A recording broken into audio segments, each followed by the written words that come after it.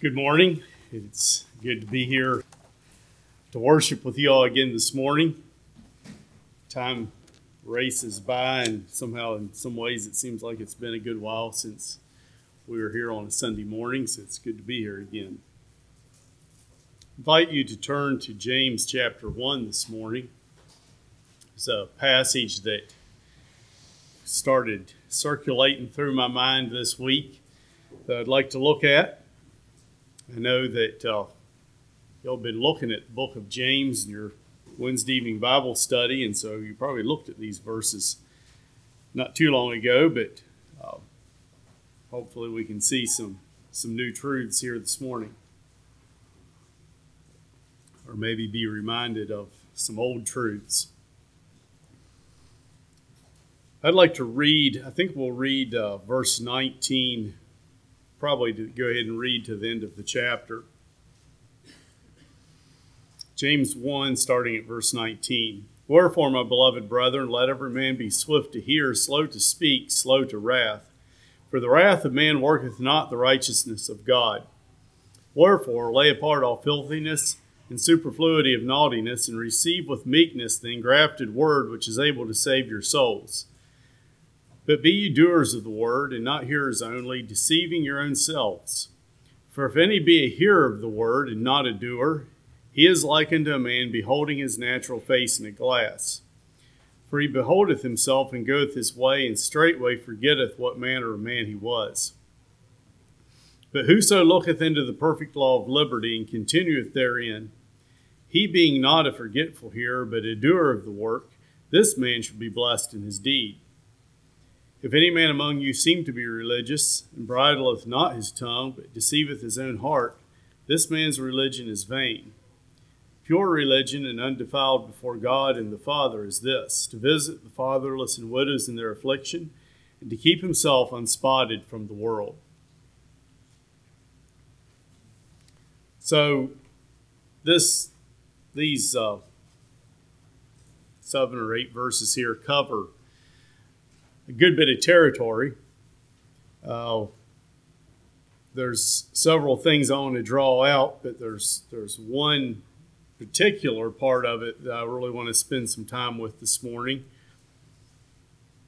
But to begin with, I wanted to look a little bit.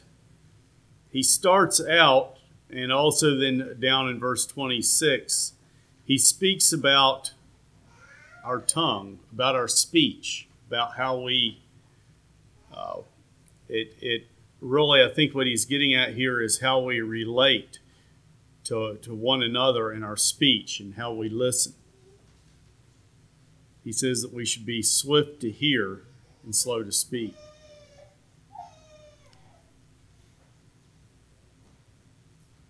And that is, that's an admonition that I think that we all probably need, is to be quick to listen and slow to come forth with what we perceive as the answer. But what impressed me here in thinking about speech is he talks about speech, but then he goes from speech into wrath or anger. And I thought it was interesting how he ties those together because they are very interconnected. We tend to not listen well, and then we tend to speak too quickly and too harshly.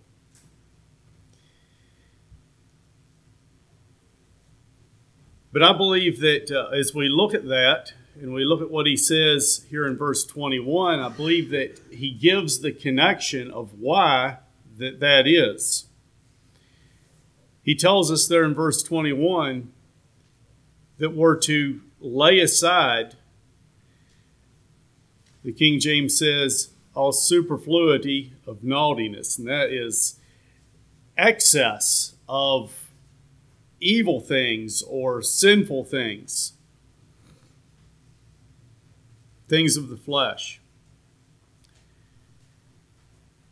And we're to receive with meekness the engrafted word, which is able to save our souls. So I think he's saying that as humans, we have a natural problem with our speech and with our attitudes. But the solution lies in God's word.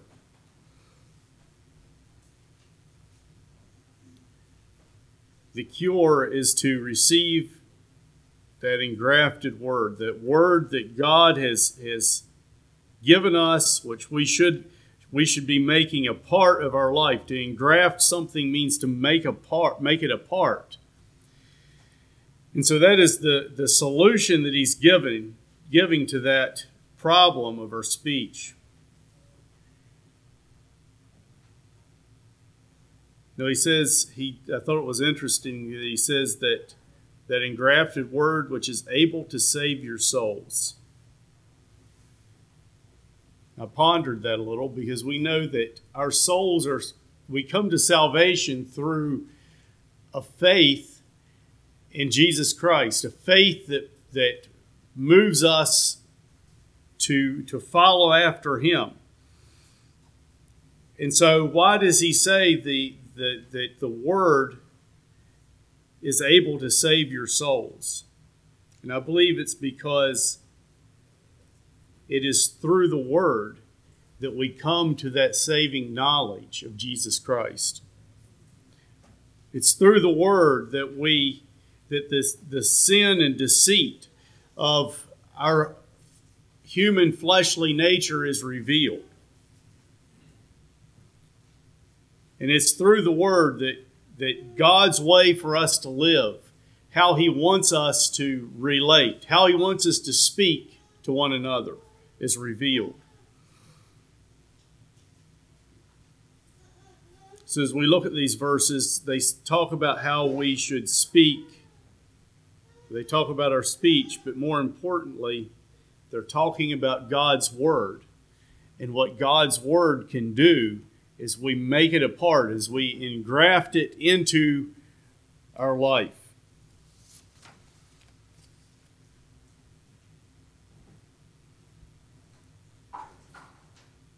So that word, God's word, is vitally important for us.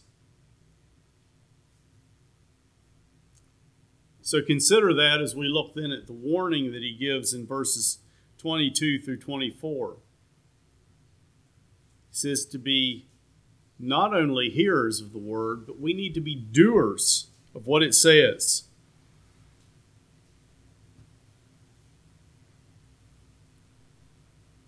Notice in verse 22 what he says happens if we're hearers of the word only and not doers. He said, we deceive ourselves. So to hear is to have knowledge without action. It's like having the power, but not having a connection to put it into use. Maybe you could liken it to having your vehicle started, the engine's running, but you have it in neutral. You can't apply the power that is there.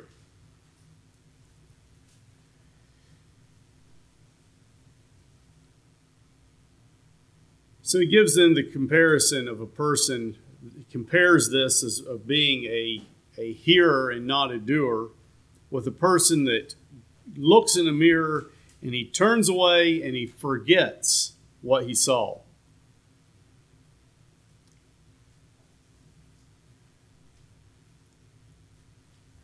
If that happens to someone or to us, we look in a mirror, we turn away, and we forget what we saw.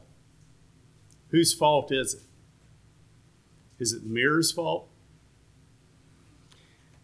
We know whose fault it is. It's ours. Mirrors don't lie.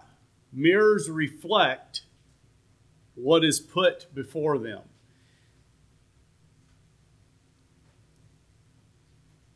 And in the same way, God's word is true. God's word never changes. Just like that mirror, always reflects the image of what's before it. God's Word reflects us as we look into His Word. It shows us things in our life. It reveals what's there, and it reveals truthfully.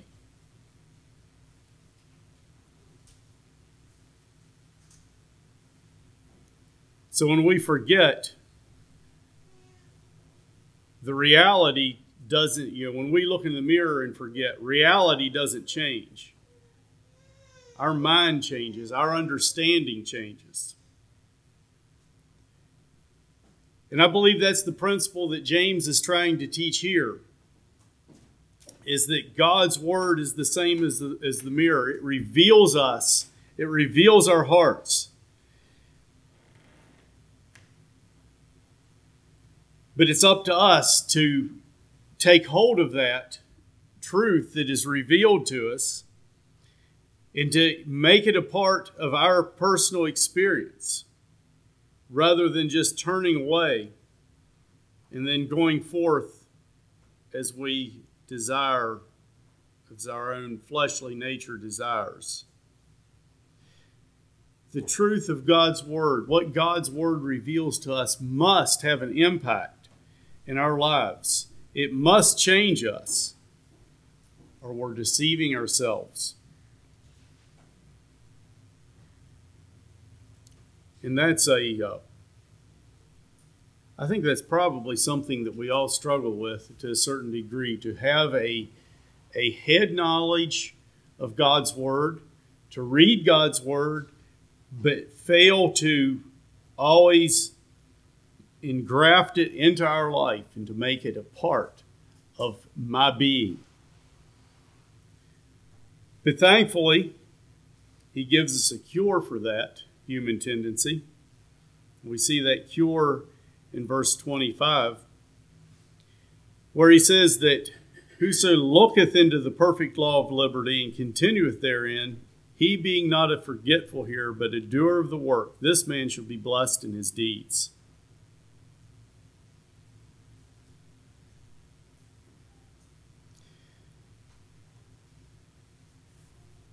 So he says that the cure is to be looking into God's perfect law of liberty. Now, when Scripture is translated from the original writings from the New Testament, translated from the original Greek into our language, often there's little nuances that can be missed or overlooked, or our the language it's being translated in doesn't fully describe the original thoughts. But that word that is in our Bibles, in the King James, is looketh, or look, carries a meaning of not just a brief glance, but of a bending down, getting close to carefully look. A look of interest, an intent studying of what you're looking at. So we have that contrasted with the man who takes a glance in the mirror and forgets what he looks like, forgets the flaws that he saw.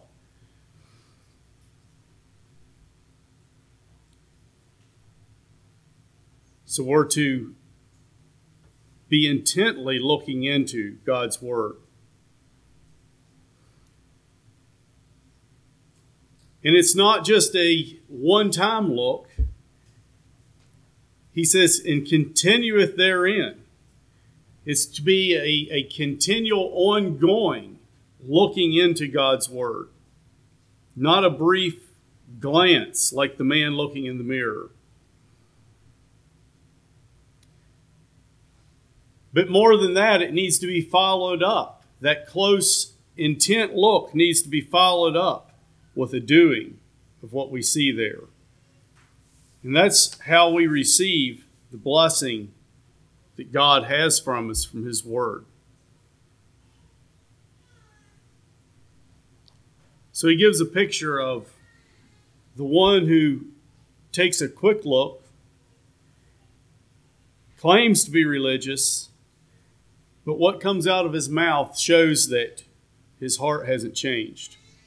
And he contrasts that with the person who looks intently into the Word of God and does what it says. And we see that that is the person that's blessed. And then in the last couple verses, or the last verse, verse 27, he describes pure and undefiled religion. That is the outflow of the person who has looked intently into God's perfect law of liberty, into God's law, and made application of it in their life. It makes a change. It flows back out to bless others. Now, I want to go back to a phrase here that I've already mentioned of what James says that we're to look into. He says that we're to look into the perfect law of liberty. And that's an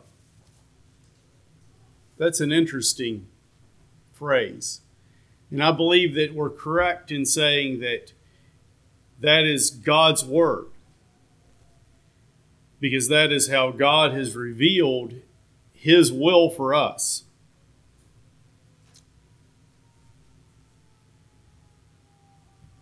So, another translation calls it the perfect law that gives freedom. And I want us to think about that. It's a little bit of a contrast there, because when we think of laws, and I think this is correct of us to think of laws this way, but as we think of a law, we think of restriction. We think of something that prevents us from doing something. And as we think about it in our society, you're thinking of civil laws. Most civil laws, not all, but most civil laws are restrictions, not freedoms. They're created to prohibit certain actions. But yet James says that God's law is a law of freedom or liberty. So, what does that mean? What does it mean for us to look into the law of liberty or law of freedom? To illustrate that, I had to think of a fence. In the late 1800s, there was an invention made that changed the face of farming around the world. And that invention was the invention of barbed wire. And I imagine most of us are fairly familiar with it. We've either used it, we've crossed across it or through it, or maybe even been injured by it. I carry a scar on my hand from close to 40 years ago of a bad run-in with some barbed wire. See, barbed wire is a law, we could say. It is designed to contain. It is designed to set a barrier, a boundary.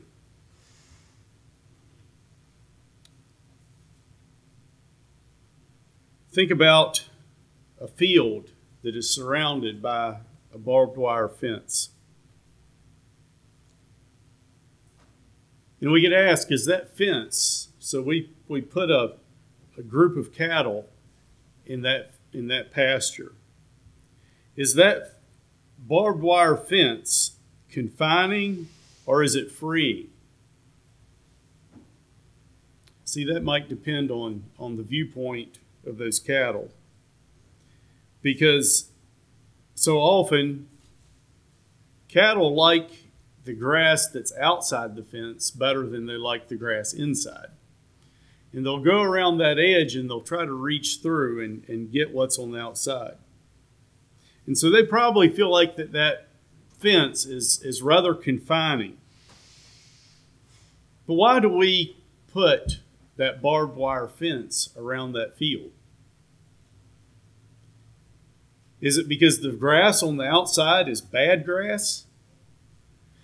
No, we do it because there's a need to set a boundary. We don't want those cattle running all over the neighborhood. We don't want them getting hit on the road. We don't want somebody else taking them. So we set a boundary. We confine them to a safe area. And when we consider that we're confining them to a safe area, in some ways we can look at that fence as a boundary that gives freedom. It gives those cattle the freedom to graze contentedly on that pasture without any fear of what's outside, what might happen on the outside.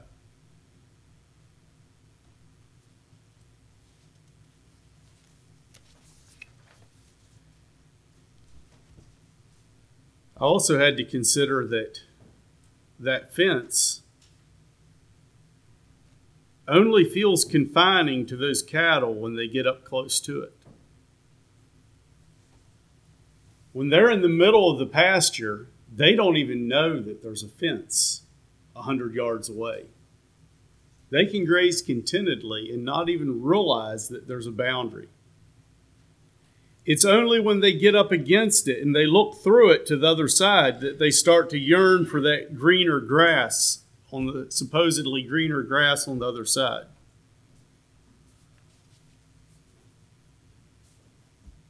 So that's maybe a crude illustration that I want us to have in our mind as we consider God's word that James is calling the perfect law of liberty. So when we look at God's word, do we consider it a law that gives us freedom, or do we view it as a law that restricts us? Because God's word does restrict us a good bit. It has a lot of commandments that it says that God's people shouldn't be involved in certain things. We shouldn't do certain things. We shouldn't think certain things. So it's restrictive. But I want us to consider this morning a little the fact that God's law is a law of freedom.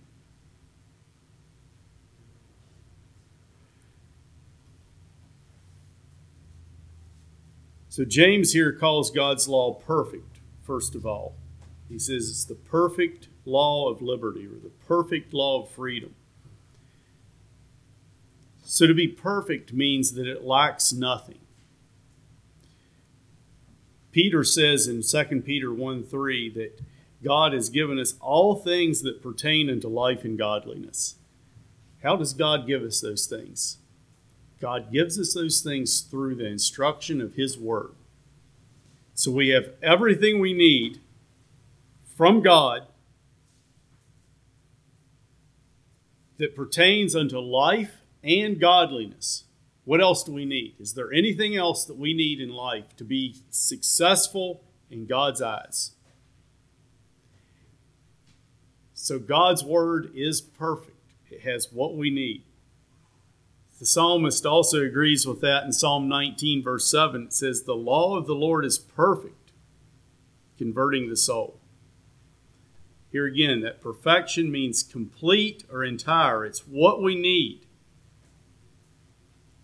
And it's what we need to be converted, to be turned back from a life of sin, a life of self, and turn to God.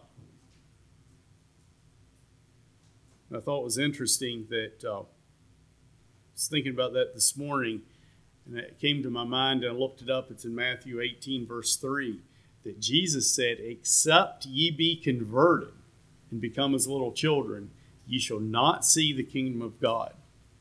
So we must be converted to be part of the kingdom of God. And we see that it is the law of the Lord that brings us to that knowledge.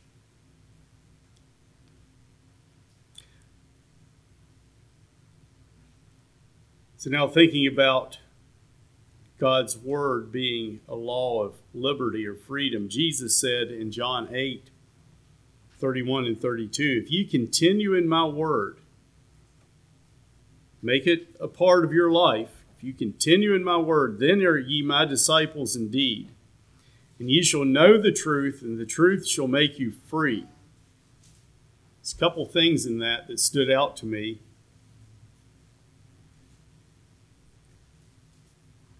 If ye continue in my word, then are ye my disciples indeed.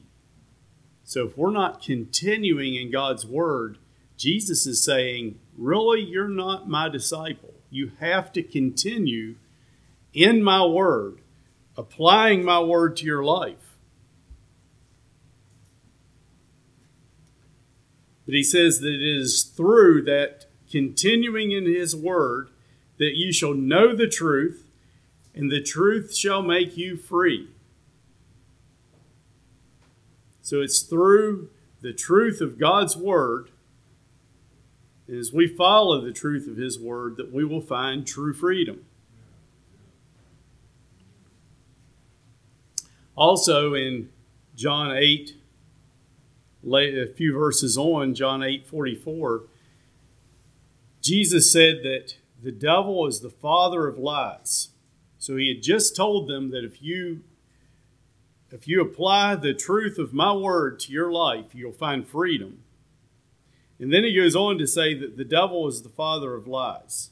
So I believe that he is contrasting that God's law, this perfect law of liberty, stands in contrast to what the devil has to offer us.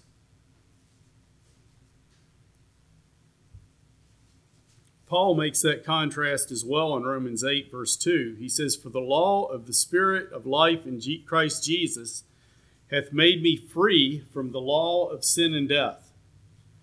Now here, Paul brings in another law. So we're talking about the perfect law of liberty, but Paul says there's another law, and it's called the law of sin and death. Later on then, in Romans 8, Paul mentions the spirit of bondage, being freed from that. So there is a law that we are under that's a law of deceit and a law of bondage if we're not under the law that brings freedom.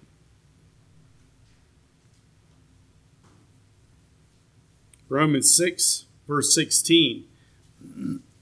Know ye not that to whom ye yield yourselves servants to obey, his servants ye are to whom ye obey, whether of sin unto death or of obedience unto righteousness? So see, we have obedience to one law or the other.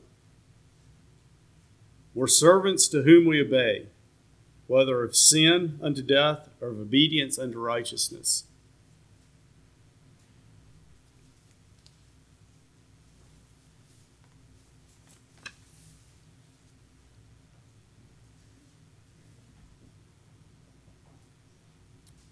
So God's law is the law that brings liberty, that brings freedom.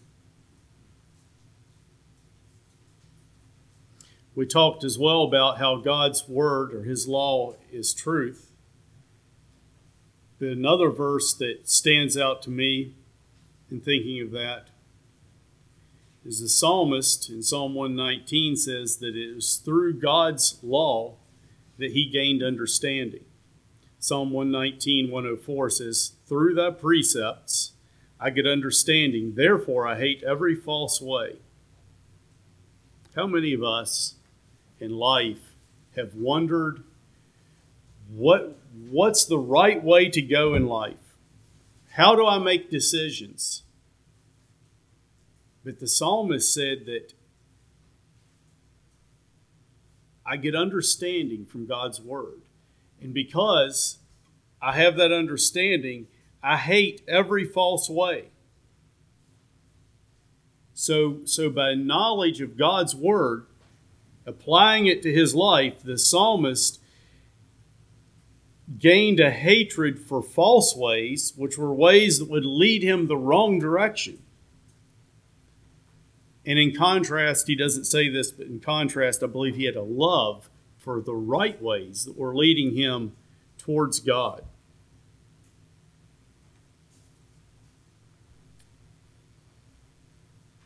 So as we look intently into God's law, we gain understanding and we discern truth from error. And we gain direction for life. If we want to be sure that we're not following wrong ways, it's of utmost importance that we're familiar with and applying God's law to our lives. So I'm sure that there's a lot of other verses that we could look at as well, but can you see why James calls it God's perfect law of liberty? It's a law. God gives us direction of how to live, so it's restrictive in a sense. We need to realize what it's restricting us from. And I just want to talk about a few of those. So we've looked at the fact that it restricts us from what is false and gives us what is true. It restricts us from the law of sin and death and gives us life. It restricts us from the spirit of bondage and gives us freedom. It restricts us from eventual eternal death and gives us eternal life. It restricts us from following after false ways and shows us how to walk in the truth. So is that a restriction or is that liberty? I think that's why James called it the perfect law of liberty.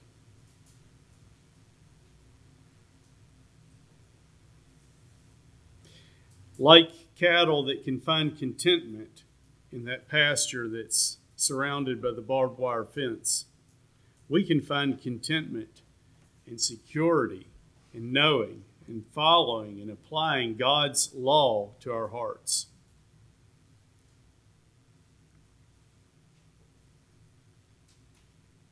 So we can view these things, maybe I should say it differently. We can do like the man he describes here that takes a quick look in the mirror and forgets what he sees.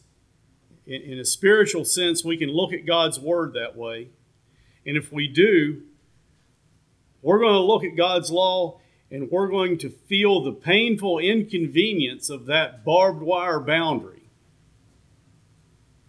But when we take the time to look into God's word intently and to study what it says and to make personal application of those principles in our lives, the liberty is going to look wonderful.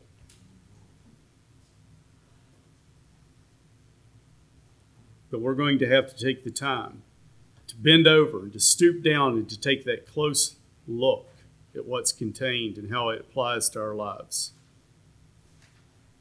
And like I said, as we look at what he says about speech and relating to others and anger, those things come about so often because we haven't made application of God's word as fully in our life as we should have.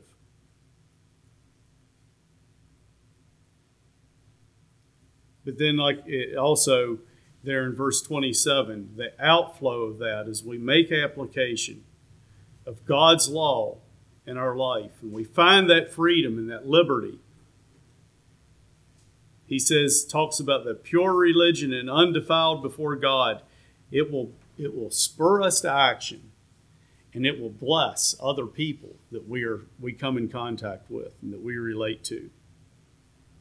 So my challenge today for each of us is that we would intently look into God's Word, into His perfect law, and find that liberty that it brings. There's so many people in the world today that have a knowledge of God's law, but they've never intently looked into it to the point of putting it into real daily practice in their life. And they've never found that true liberty that God's Word can bring. Let's us find that. And let's go out and live it. Let's show it to others. Because that's what God wants for everyone. He wants everyone to experience that liberty and that freedom that comes by living according to His perfect Word. May God bless you, and will we have a song?